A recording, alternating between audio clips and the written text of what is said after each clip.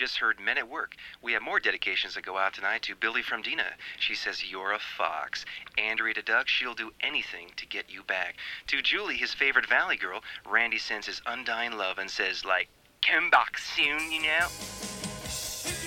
Welcome to the Sprocked, where we rank every movie, best to worst. This is a very special episode. We have Sean here. Hello, Sean. Hi, Tucker. Hi, Michael. We have Sean. Michael here. Bonjour. Bonjour. Remember years ago, in a simpler time, when we reviewed the last or the first Nicolas Cage movie? Yeah. Vaguely. Look at how things have changed. Now we do chip reviews at the beginning. Guys, what's your Zapp's choice of Zapp's? Choice potato chip. I am a dill aficionado. Thank I do you. like a good dill pickle chip. I also lean toward something that's like a little spicy, but not like that Carolina Reaper chip or whatever, Right. as some brands do. Right. Michael! I have no comment. I don't eat Zapp's chips. Okay, you guys are no fun. Let's just talk about Valley Girl. Hey, Valley Girl is a film. What? I contributed. I know, Sean. You're my golden boy.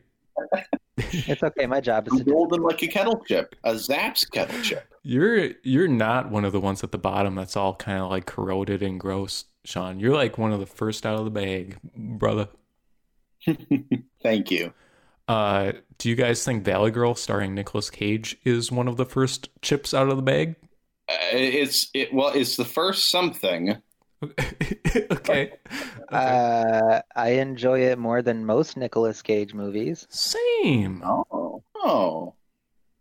I liked it quite a bit. I laughed What? more than once. What? With the movie, not at it. Better than this podcast, confirmed. Yeah. Sean, we bring you in because you are the Nick Cage expert, so why don't you go off, King? Okay. Oh, that reminds me. So I told you in advance I was going to do a parent poll to see what parents thought of Nick Cage in this movie, specifically whether they thought he was a hunk. Sure. And sure. 2 out of 2 parents confirm Nick Cage was a hunk in this movie. Oh, absolutely. Did you see those shirtless shots with him slow motion on the beach?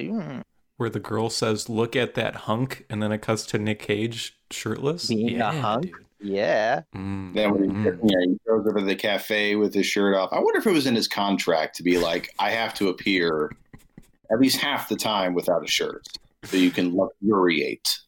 Michael tried to get the same thing in his rider, but I didn't allow it. Sorry, Michael.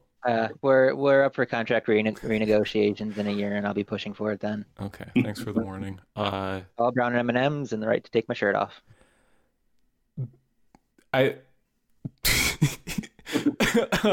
Okay, so Nick Cage is a hunk. Yes, a teenage hunk. Yeah, so just as like a brief refresher, I guess. So this is his first movie where he was starring. It's the second movie that he did overall. And we talked about it in Fast Times at Ridgemont High, where he played like a glorified extra, basically.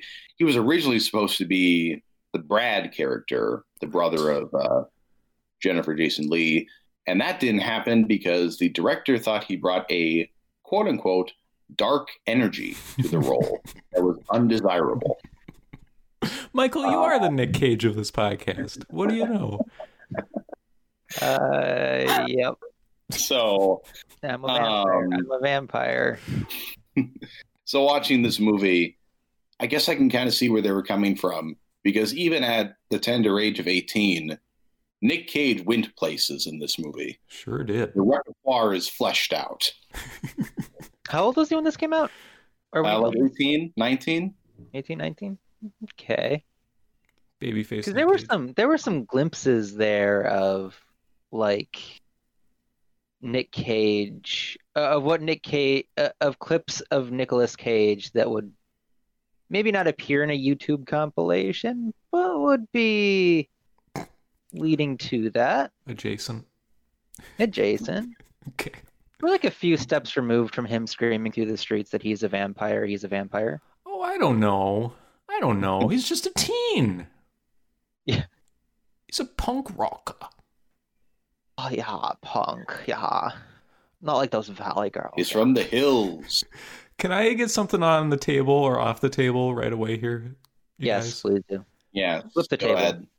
That this is almost exactly the same as the previous one of these that we did. It starts in a mall. It does. I thought about that too. I actually Yeah. wrote that down in my notes. Yeah. Mhm. Yeah. It's like, oh, we're leading with the mall. Bad times ahead. Bad times at Tucker's living room. I did like the shade of pink they used for the credits. Nice. I thought that was a good touch. Very 80s. Oh, Did- this movie is very 80s. Wow, wow, wow. Were there any like, because Fast Times at Ridgemont High is set in California as well, right? We're thinking Yes. like Southern California, high school to Electric Boogaloo kind of thing. Yeah. There are like these sweeping shots of the valley or sweeping shots of Hollywood that they did in this, or is that something that they were pulling instead from like The Graduate? I'm not. It's been a while since I've seen The Graduate, but I'm glad you brought that up because, like, that is a recurring thing in this movie. That it's like, let's pay homage to The Graduate. Yeah. That's okay. It bears being referenced a lot in this movie. This much better movie, Valley Girl. Plastics. Does it take? Plastics. But no, so they're at the mall. Right. And from the get-go, like, I kind of liked how they just dove into, like, these are Valley Girls from the first syllable. If you know what I'm saying. Yes. They're like, oh, yeah, so, like, totally. Gosh, it's so bitchin'. Is Valley Girl an archetype that they are drawing from, or is this where that started? Yes. It was a more recent, so culturally it was a thing. I think with this movie, they were capitalizing on, like, its entrance into pop culture as, like, a stock type. Sure. Mhm. Sure. This was also the same year that Frank Zappa, of all people, had a top 40 hit with the song Valley Girl. Gross. Oh, really? Yeah, so it was him. His daughter, Moon Unit Zappa, Right. played the Valley Girl, and she just, like, did all the catchphrases, and, like, Zappa played a metal riff, and the chorus was like, Valley Girl, she's a Valley Girl. Oh, this is extremely believable, the story you're spinning here. And yeah, it got play, and then this movie came out, like, around the same time, so it was kind of like a thing. The wave. Okay. But to answer your question, Tucker, it's like what it is exactly is just this commercial, consumerist kind of upper middle class archetype. Think like the popular girls and Mean Girls, but like 1980s. Oh, okay. So like leg warmers. See, they're from the valley, and they're girls. You guys with me? You keeping up? Yes. Okay. But what if there was a boy, a certain boy, a special boy who wasn't from the valley? You see, right? Right. And Right. who isn't totally grody, as is established in the mall scene when they're leaving. Totally. Right. So really quickly, I want to make sure I get the premise right. Is the premise that there's this valley girl and this guy from Hollywood where she's cool and he's hot, but she's from the valley and he's not? What are you doing? What are you doing? You're putting a hex on me. Stop. That's the tagline from the movie. I wrote it down because I thought it was goofy. But If you cursed me right now, I'm going to be... hey, don't look at me. I'm not the one who wrote this thing. Okay. Quick question then. Did they get Nick Cage because he's hot? And if so, where did they go wrong? What are we talking about? There had to be an 18-year-old man in Hollywood who was hot, who was not Nick Nick Cage. Like, Sean, you know Nick Cage history and mythology. Why is he in this movie? What are we doing here? God bless him, but as near as I can tell, well, so like again, Fast Times was supposed to be his big break. Like it was supposed to be like he was poised to be the lead or one of the leads, and also his uncle is Francis Ford Coppola, so he was already sort of Hollywood royalty at that point. So no, he just looked into it, I guess is what I'm hearing, or he just doesn't strike me as like hot heartthrob man. No, he does not. He is not the immediate. He is not really the immediate pick. And I'm not enough of a 80s film historian to know like who would have filled the role otherwise besides that person. Right. Okay, so I'm gonna put you. I have a scenario for you. What's the scenario? You're making a movie. In 1983, you are making a movie. Yes. It is a teenage sex comedy in a way. That's what I'm known for. Not quite explicit. Well, I guess explicitly. And so you want to give it a bit of oomph. So yes, you shop around for a cast. Okay. You can't really pick. It doesn't really look like they really picked a lot of well-known people in general. I think there were a lot of like 80s slasher film veteran or actors who went on to be 80s slasher film veterans and stuff like that. I mean, so far. So you're not dealing with like A-tier stars at this time. So you shop around. So what I'm trying to get at is Nick Cage's appeal here is he's got that hot Hollywood dick thing that they wanted to pin him with. He's Hollywood royalty, and he's a veteran of what I presume. I don't remember exactly how well Fast Times at Ridgemont High was received in the 1980s. I don't know about critical reception, but it was a sleeper hit. So like they made it on the cheap, and then it made like I think 10 to 20 times its budget. So it's like that's sort of what you want from a low budget movie.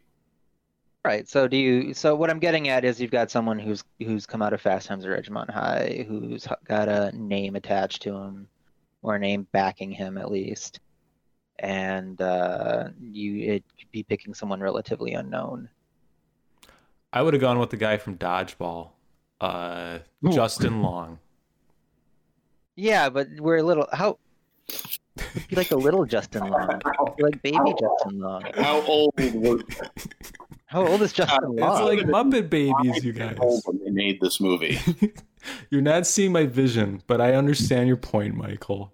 I'm just saying I could see it, except the only hole in my theory is I actually don't know how much of a standard bearer Fast Times was at the time.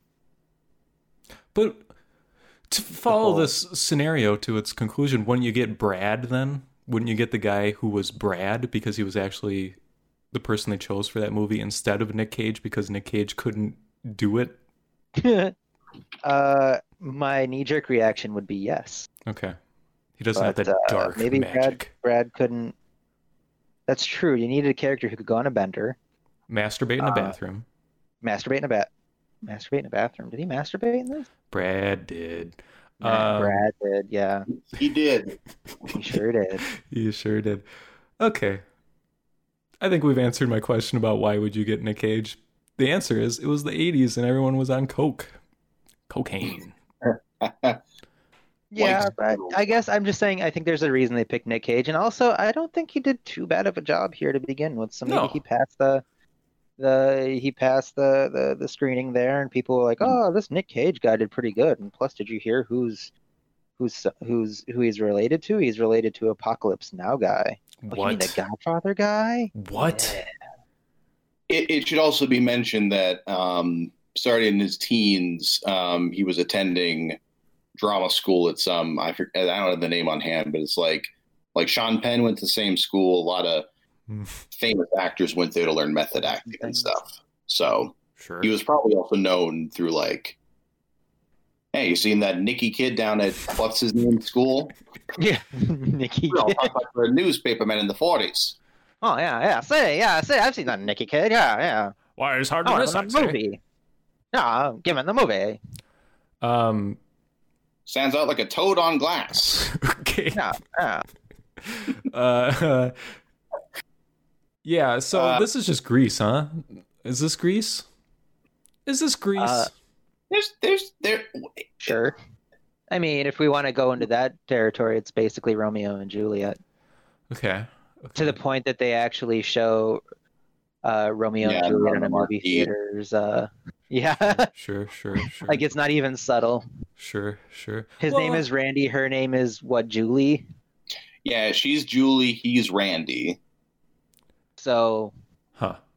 But there's like there's more like a class warfare thing going on here, right? Where it's like, yeah, I'm stodgy, and this Nick Cage character. Well, actually, that's not true because her parents are very granola. Yeah, her parents are like hippies, and like I think one of the important things that the mall scene shows is that she does have the verve to be like, you know, oh, I'm dating the hottest guy in school, but I don't like him, so I'm going to dump him on an escalator. Oh, to be a teenager again. Yes, totally. Yeah. He sucks. Yeah, no, so like, oh, he sucks. I wrote down my notes. He looks like a rejected Will Forte character. Nice. Okay, good. Sure. That's good. Okay.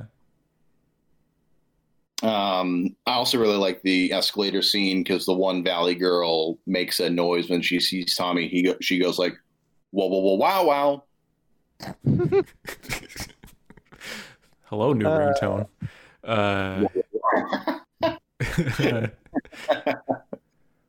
And then, I mean, they're setting up the premise here, right? Which is that she must choose between her life of glamour and whatever is happening, swimming pool parties, or Nick Cage's world of greasy punk music or something. Greasy punk music, and it's yep. That's the movie. Yeah, well, I mean, that's the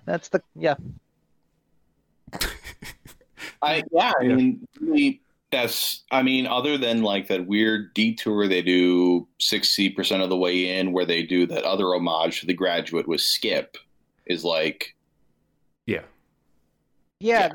fact there's even a B plot like that at all is kind of weird. Like, it stood out to me as like why is this here? Because we need to make a 60-minute movie, a 99-minute movie. Does Skip go anywhere? Does Skip? They do a lot with that, and then they're just like, but like, he's the grocery boy, and the mom is hitting on him, and he doesn't react, and then comes to her house again, and she's by the pool, and she's like the mom of one of the 4 Valley girls that Julie hangs out with. Yeah, I'm asking if she's the stepmom of Susie. Yeah, and her name is Beth. Do they mash armpits is what I'm asking. Yes. And the mom walks in on them. Yes. Yeah. So no, they don't. He ends up going. Yeah, no. The Skip hooks up with the daughter. Yeah. So no, that whole plot goes nowhere, is what you're telling me. Pretty much. Cool. Huh. Waste of a plot. Well, I don't know. It gives it some flavor. He rides a cool bike around, and then he stands awkwardly in front of her while she hits on him.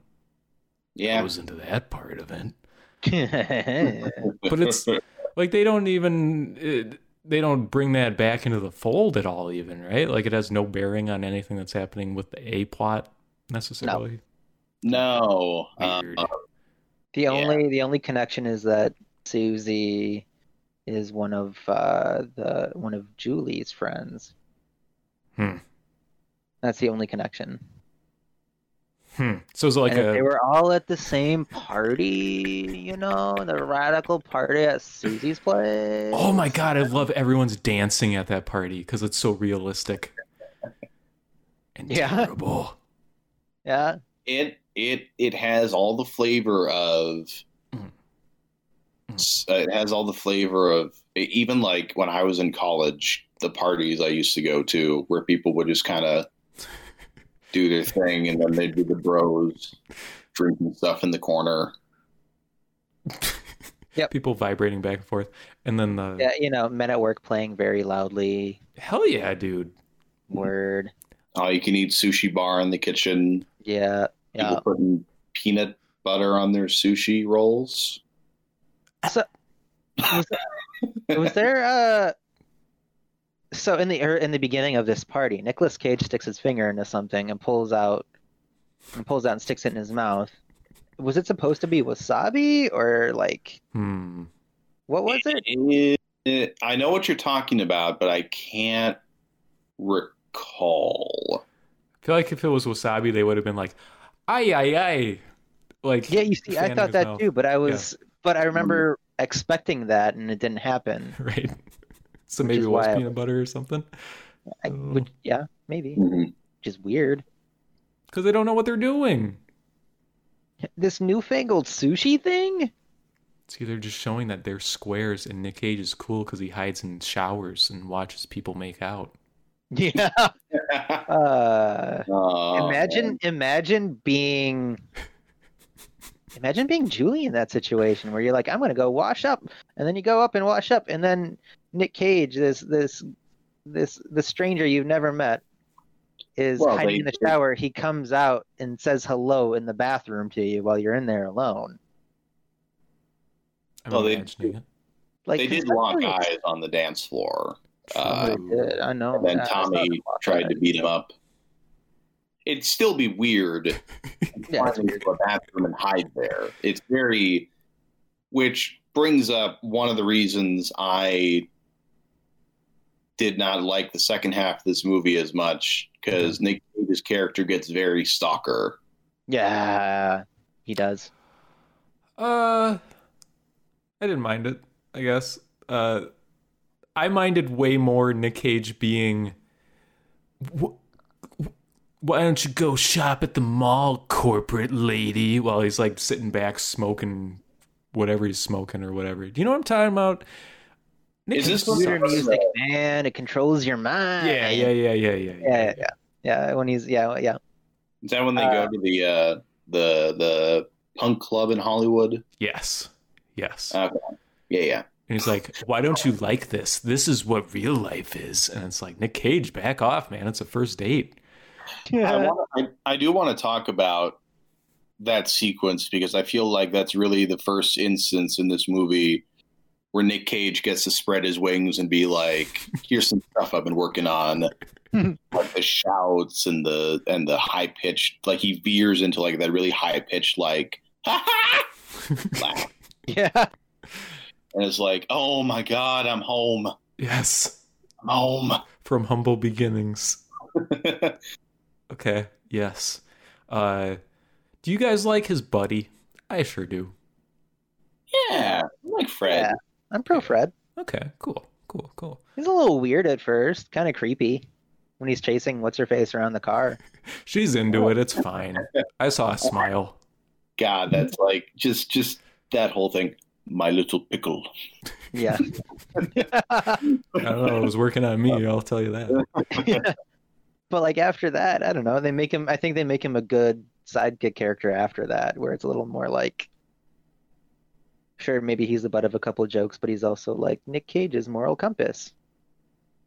Yeah, he is, I think, enough of a square to like help Nick Cage figure things out.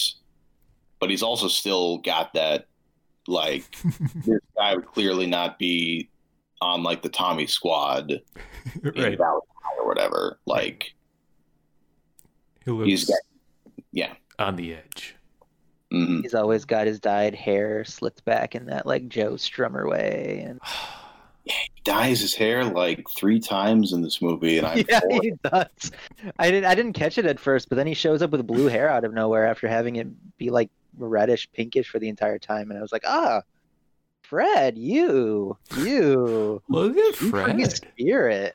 Look at you. Yeah, I like just them driving through Hollywood at night. I think that's nice. Mhm. Like the initial drive through Hollywood, or Yeah, it was like, let's ditch this Yeah. party, and then they all hop. yeah, in. and he's like waving at people, and he's like, "Yeah, what about the haircut?" And he's like, "Ah, chicken out." Yeah, Where California? yeah, Hey, Harvey, I thought you were going to get the mohawk. yeah.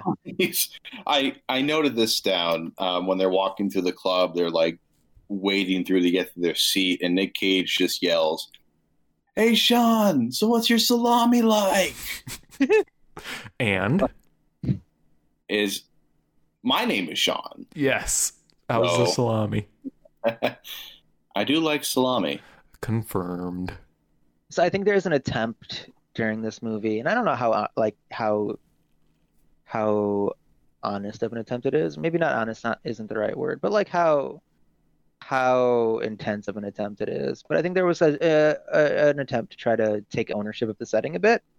Sure. I mean, I feel like you kind of have to with when it's titled Valley Girl, and Yeah. the premise is the Valley versus Hollywood. But I liked that sequence somewhat because it did give you kind of like a here we are in Hollywood as we know it in a way, with like the neon lights in the theaters, but in the restaurants and stuff like that, but in like a grimier kind of like this is where the punks play, this is where like the early hair rock bands played and stuff like that. We're on the strip almost kind of thing. But Mm-hmm.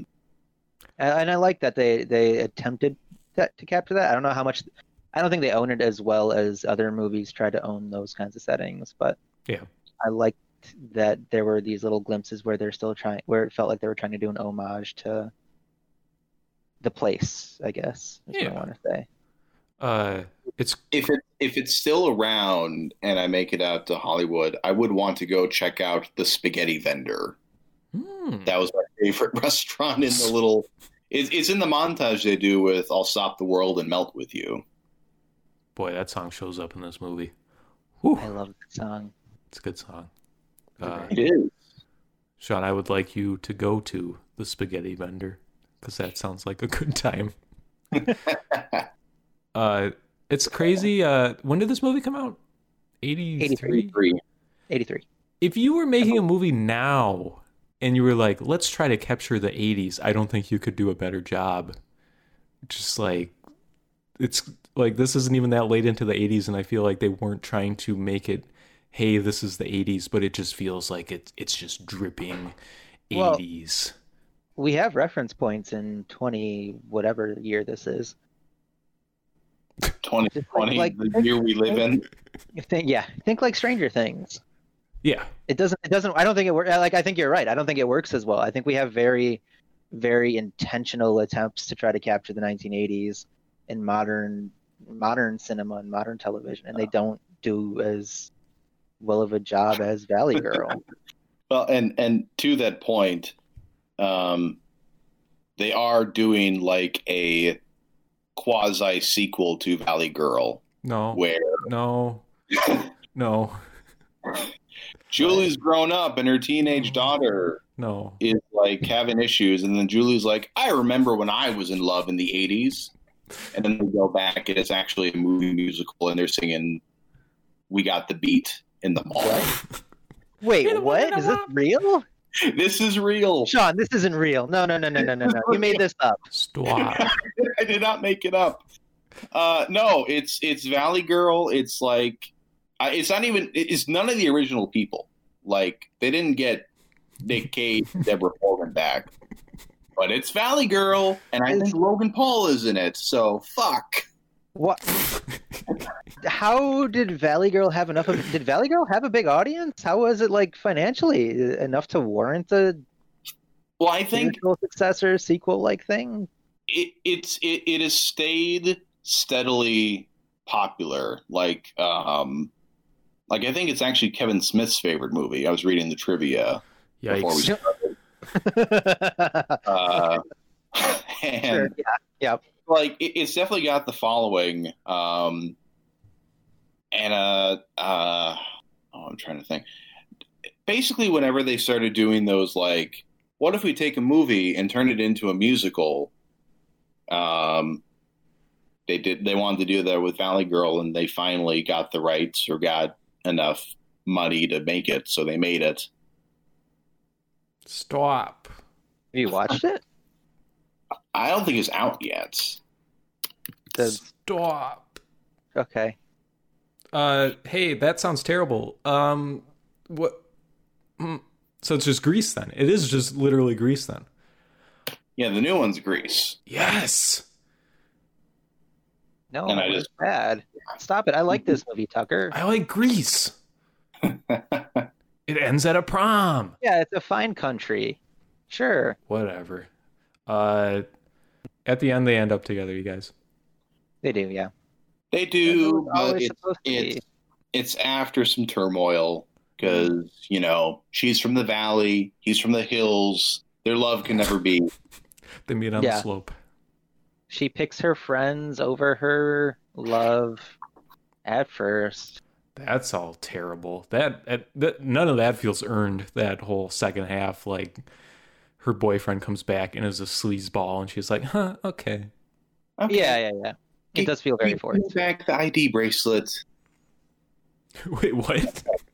The whole thing with the bracelet, like he makes her wear a bracelet to be like, "You're my girlfriend." Oh, okay. He brands her skin with a hot iron. Mm-hmm. Carjacks her, or baby jack, whatever it is. The little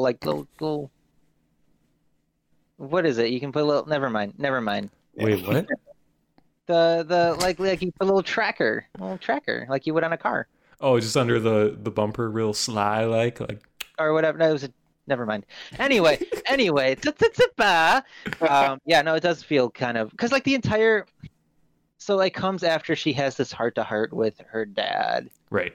Was like, yeah, look at me back in Woodstock, and believe it or not everyone looked like this. And she throws in the jab, like that's a good thing. It's like ha ha ha ha ha, laughing at her old hippie dad's expense. And he's like, you should make this choice for yourself. Let me know what you do. But like he does it in a way where it's like, it's okay to be different. And then she still goes with Tommy. And then like the introduction to that is, or not the introduction, like immediately after she makes that decision, he like steals a bite out of her burger or something and steals a French fry, and it's like very clear he's a gross human being. Yeah. And so it just feels so like they established that she's not dumb, so why is this like I don't get where this decision comes from. It's like battered wife syndrome. It's gross. I mean, and like her friends haven't really given her any reason to side with them on this, which is what's weird. Her one friend actively dislikes him because there's that really uncomfortable, like almost sex scene at the beginning of the movie, and it's like, yeah, why aren't you sticking up for your girl? Exactly, and like it just feels like the dynamic there feels weird. Yes, and it doesn't feel like a believable follow-up based off of everything we saw before. And everything we saw from her, just her perspective alone. Yeah. But it would have been great if maybe Nick Cage said, I respect your opinion or your decision. I'm sorry it came to this, instead of sleeping on her lawn and then like peeking in her window in the morning or whatever is going on. Getting jobs at the movie theater and the diner so he can keep an eye on her. Yes. Well, and there's a whole thing before where he he gets drunk and then storms to the club and then like meets an old flame and they hook up. That sucks. And then like he almost gets he taunts that those guys in the car and they're gonna fuck him up. I just this like weird David Lynch interlude where the angry man almost kills him. Sure, it needed to be in there, man. Kevin Smith knows quality, Sean. No, that whole sequence is just like the stalker thing is bad. The diner part is weird, where he's like, Hey, Peter, picked a something pickled pepper. I guess I did forget your fries or whatever. Right. But that sequence does include the movie ticket scene. Yes. 3D glasses. 3D glasses. He's wearing his little suit headache. and his cigarette. 3D glasses. Nick Cage is one of my favorite Nick Cages. There are some prime Nick Cage stills in this movie. I know, but there's multiple ones. I like Nick Cage peeking over the shower. yes, creepy but charming, just like Nick Cage. Yeah. So we were talking about early Nick Cage isms, like how like this kind of hints towards the weirder stuff that he's kind of known for now. Mm-hmm. Or like hinting, like how it hints towards him kind of letting loose. And I feel like the scene where he's depressed and goes on a bender and he's just kind of stumbling through the streets, kind of moaning, and just like that whole, all of that felt like, okay, this is the Nick Cage. This feels familiar. Yes. This is what I expect. From the moment he is like guzzling the dregs of that brown bottle liquor and like looking at the bottle, and then he like whips it, and it's almost like it's like Cobra fast reflexes where it's like, oh shit. Yeah.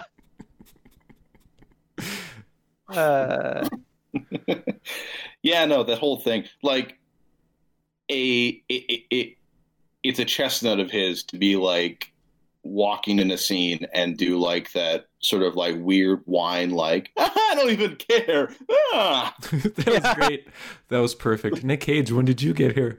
Whoa. That was very good. So the last part of this movie. So we get past the soccer part, thankfully. Yeah, I guess. Wait, Sure. What was the soccer part? The stalker, not soccer. Stalker. Oh, stalker. Okay. It's called okay. football in Europe. Yes. Good. Yes. Oh, is it the foosball? Where is this? We're going to play the foosball. No. Munich, Bayern. Yeah. Oh no. Oh yes, Munchen.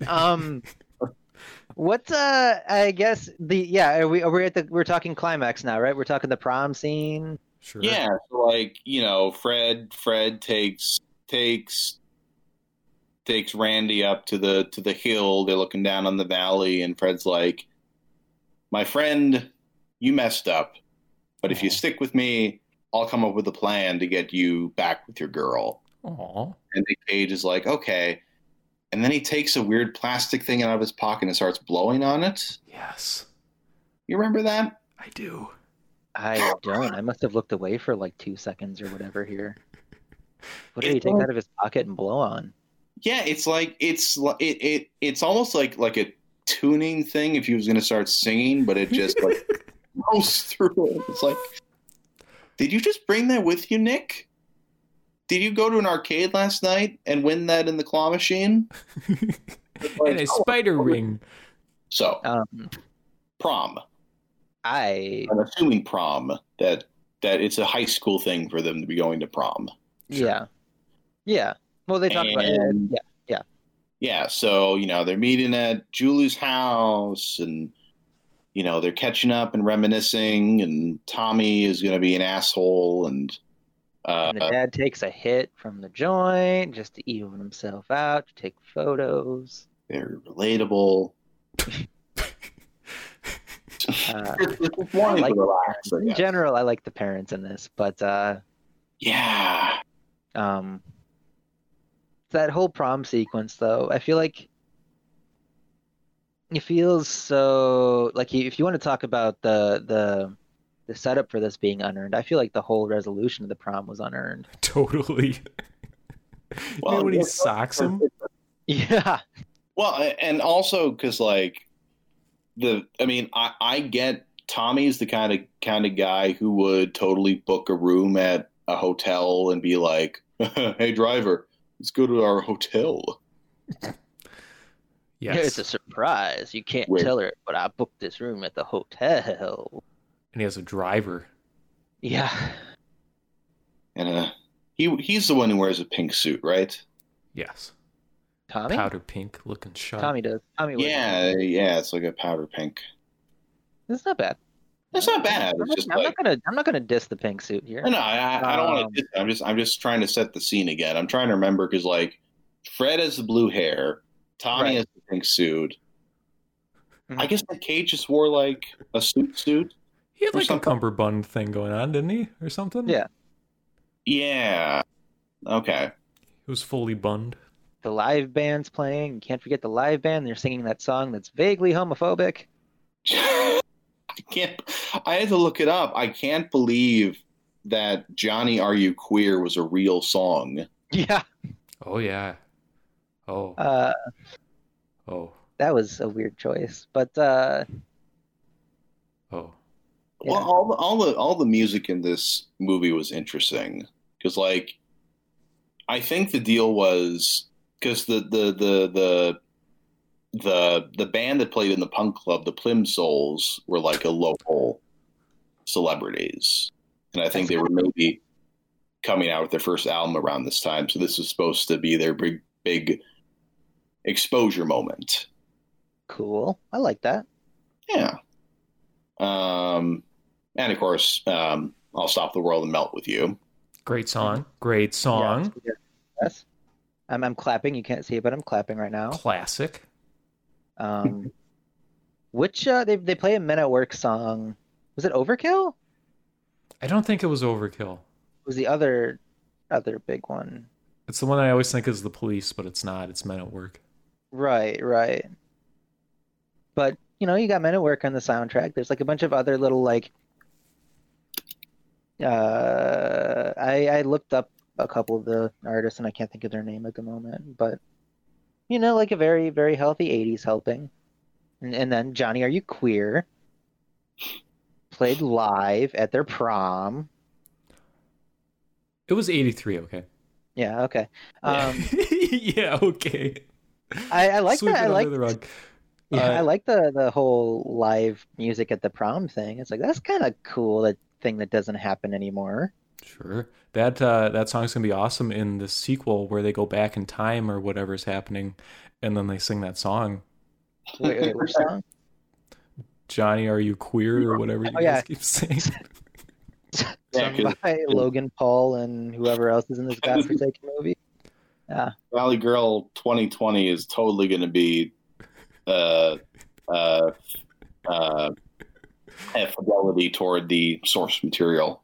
Absolutely. It sounds like the future Valley Girl 2020. But the whole sequence itself though feels so it doesn't feel good. Well, no. It just feels in character for any of these people. It's the only person who I think is in character for is Fred. Yeah. Like Fred is like, I got a plan. Here's the plan. You punch him. Yeah. But then, like, outside of that, you've got, well, I guess Tommy is in character because he's a sleazeball, but like, yeah, he's a sleazeball with a high kick. I wrote down yeah, that was he has a high crazy. kick. He does have a very high kick. He must be doing taekwondo. Game theory, you guys. Yes.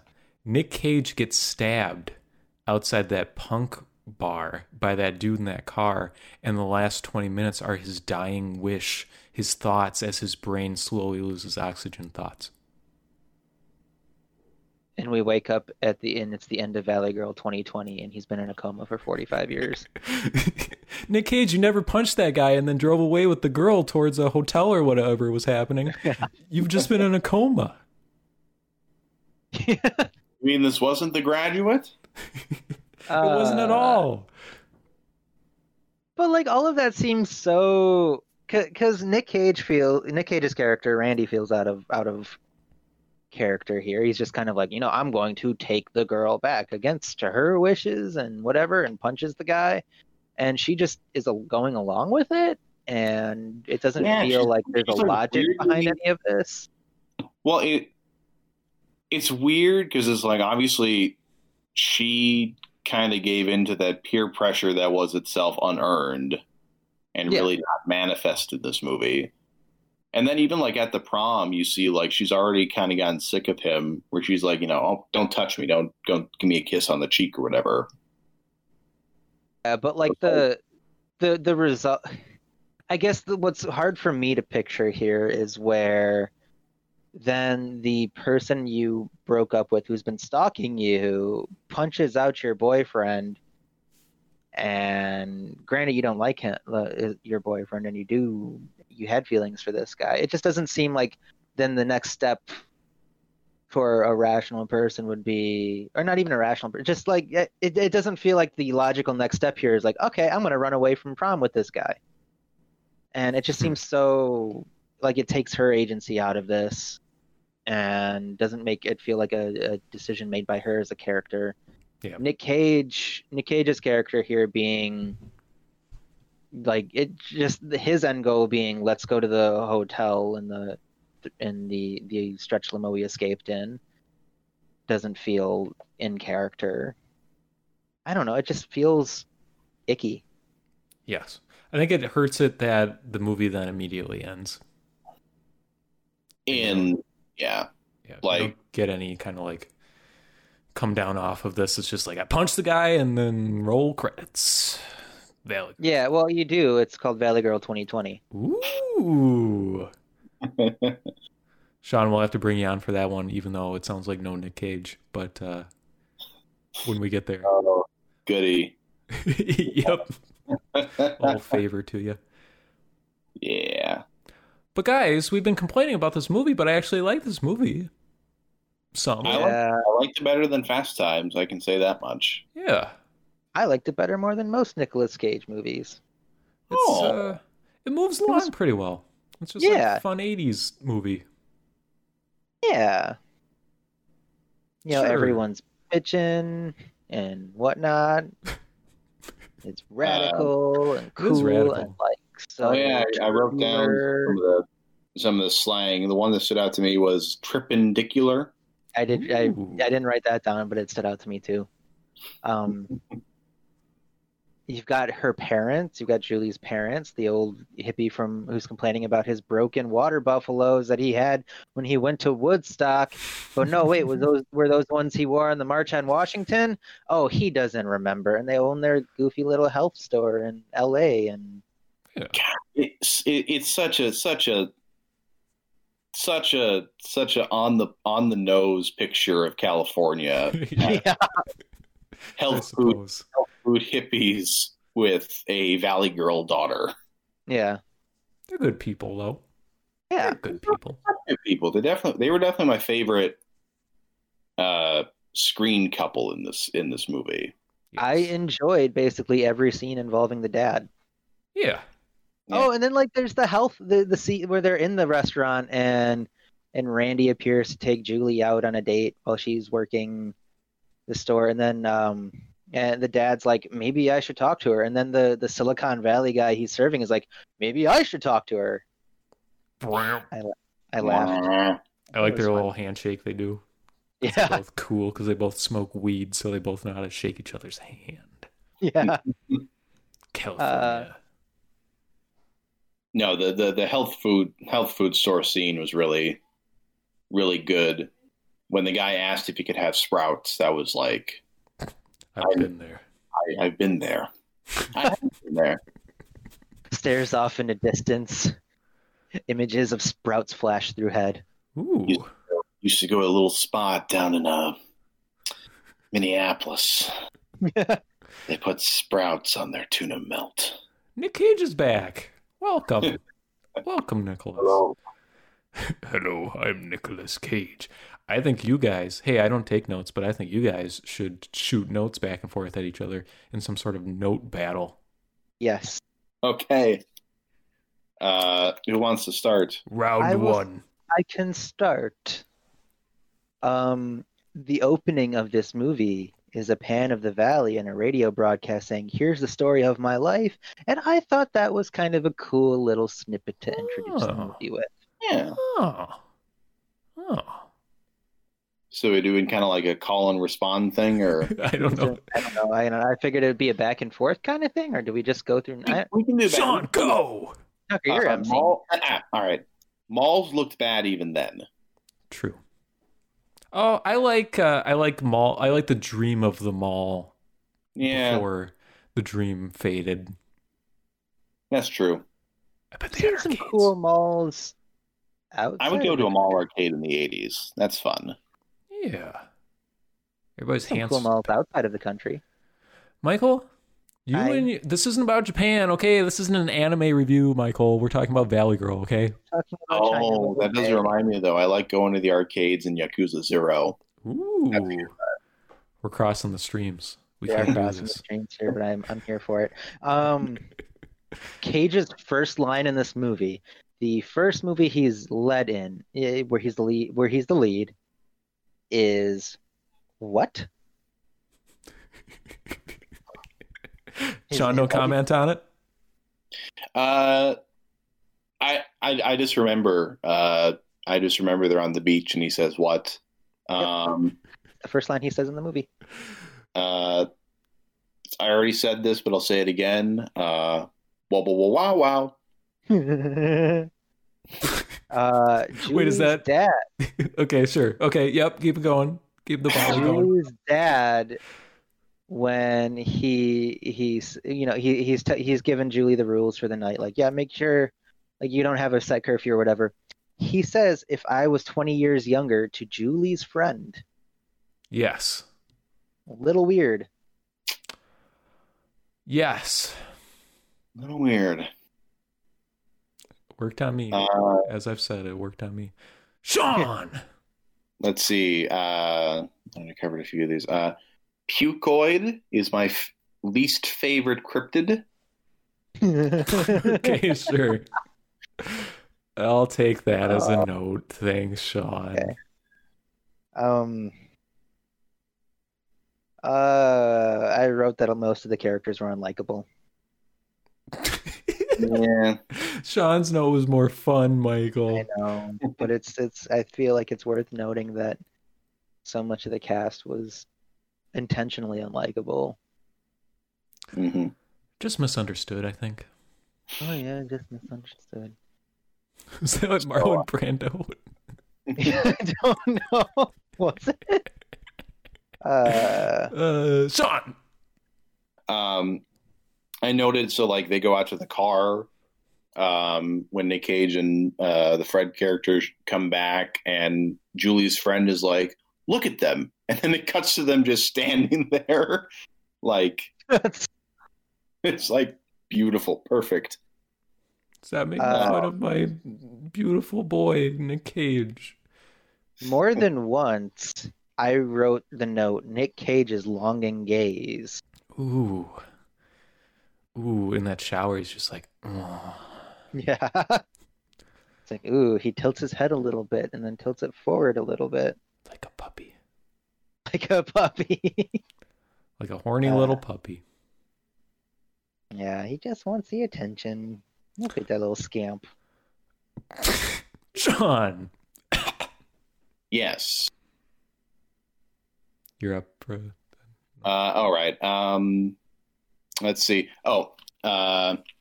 Remember our night in the cemetery? What? It's that part where like Julie, like Nick Cage picks up Julie for a date, and the parents and the mom is like, "Hey, honey, remember that night, our night in the cemetery?" They don't follow up on that at all, do they? Oh God, no. Oh my God, that's fun. That's cool. How much of that do you think was ad-libbed? It's a good question. I wrote Fred's introduction down. Hi, my name is Fred. I like tacos and 71 Cabernet, and magenta is my favorite color. That's a bad favorite color choice, I'm just going to say. Yeah, but I can forgive him for the 71 Cabernet and the tacos. Okay, fine. I do like tacos and Cabernet. Tacos are good. John. Let's see. I wrote down. So, like, the one weird thing about the parents is, like, there's that scene where, like, Julie's coming back from a date and, like, the mom is on the floor doing yoga, but she's got like her butt in the air, and you can like her skirt's falling over her, and it's like, why? Why are you doing this by the door? Towards the door. Towards the door. At the door. Yeah. Wait, That's okay. your parents don't do that? No, You my don't parents, do that? my parents don't do sex yoga. Oh. Hmm. I have to make a phone call. It's called the Karma Sutra, and it is art. Okay. I wrote that "I Melt with You" is a fantastic song. Dude, the part where I he's want to bring up that I love that song, and it was just so good for the background for the montage. I The agree romance as well. montage. I always thought it was a Cure song, but it's not. It's modern English, Yeah, right? kind of, yeah.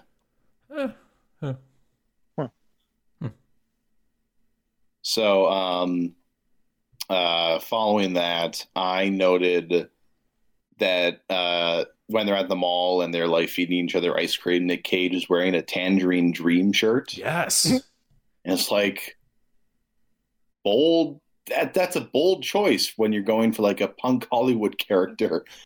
But I also really want a Tangerine Dream shirt now. Yes. I'm sure Mart has a closet full of them. Send you one.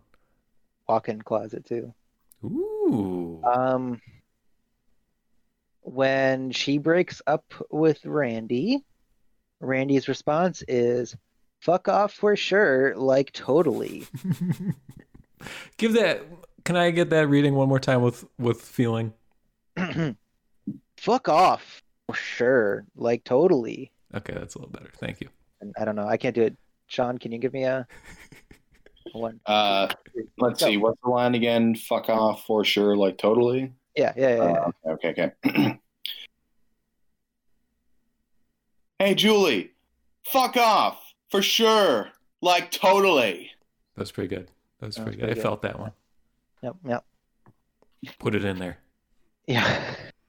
All right. Let's see. My next note.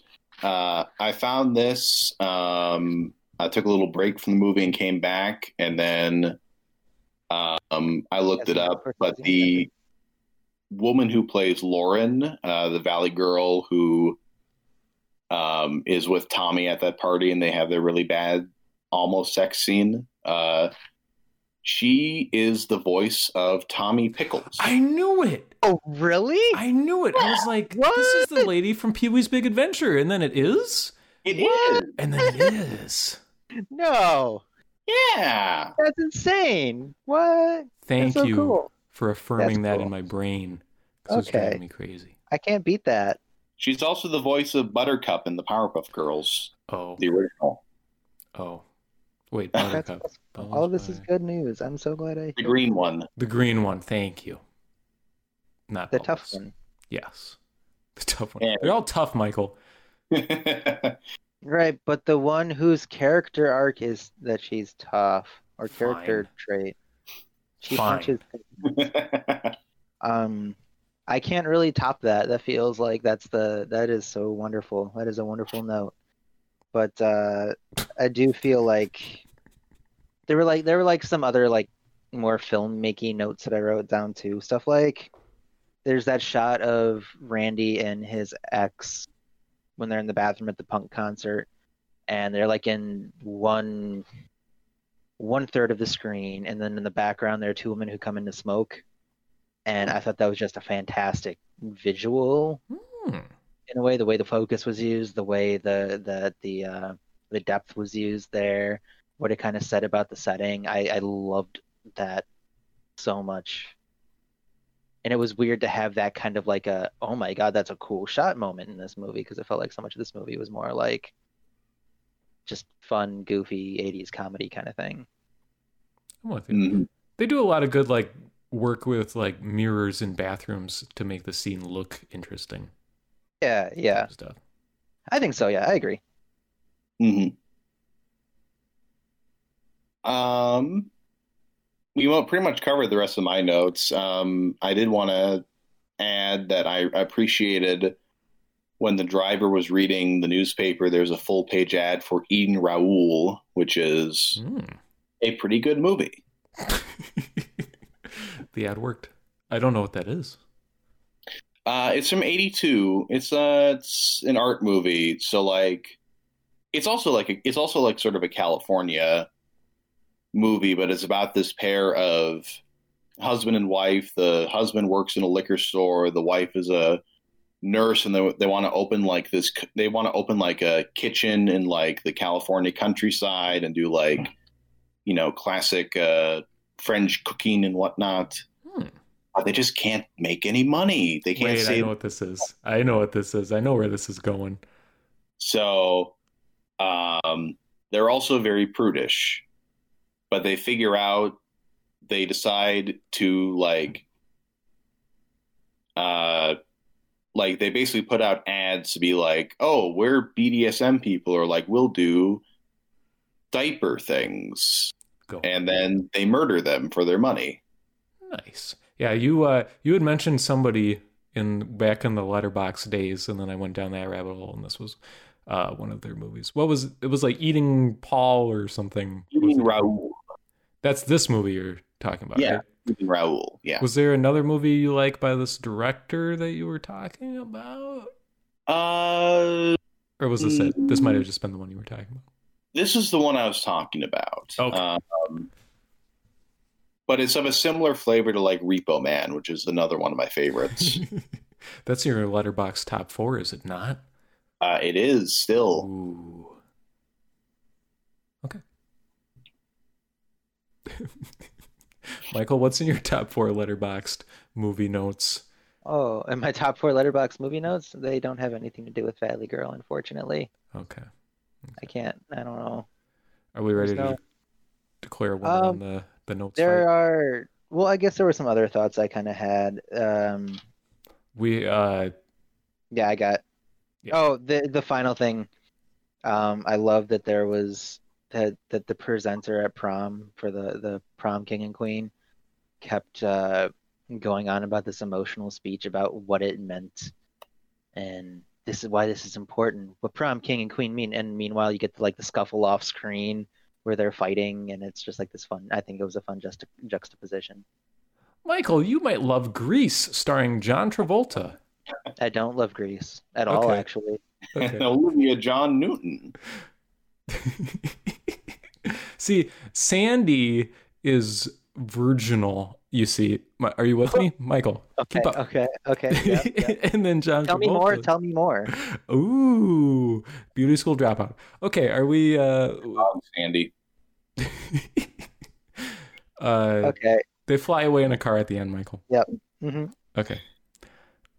Are you guys ready to rank this puppy? Yeah, we can rank this. Yeah. Okay.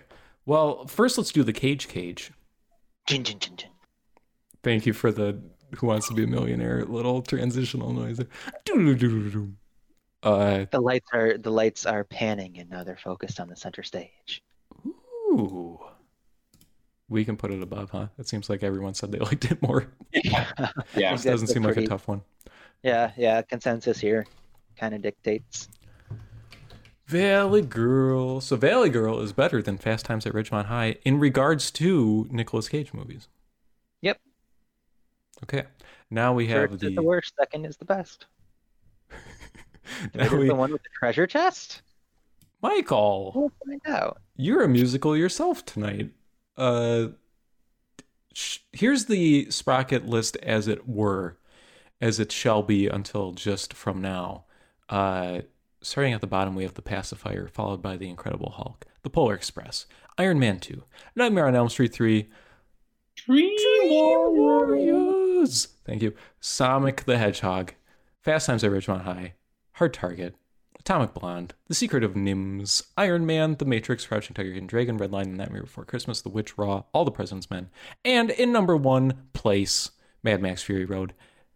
Sean, as always, we will gladly take your opinion here on this subject.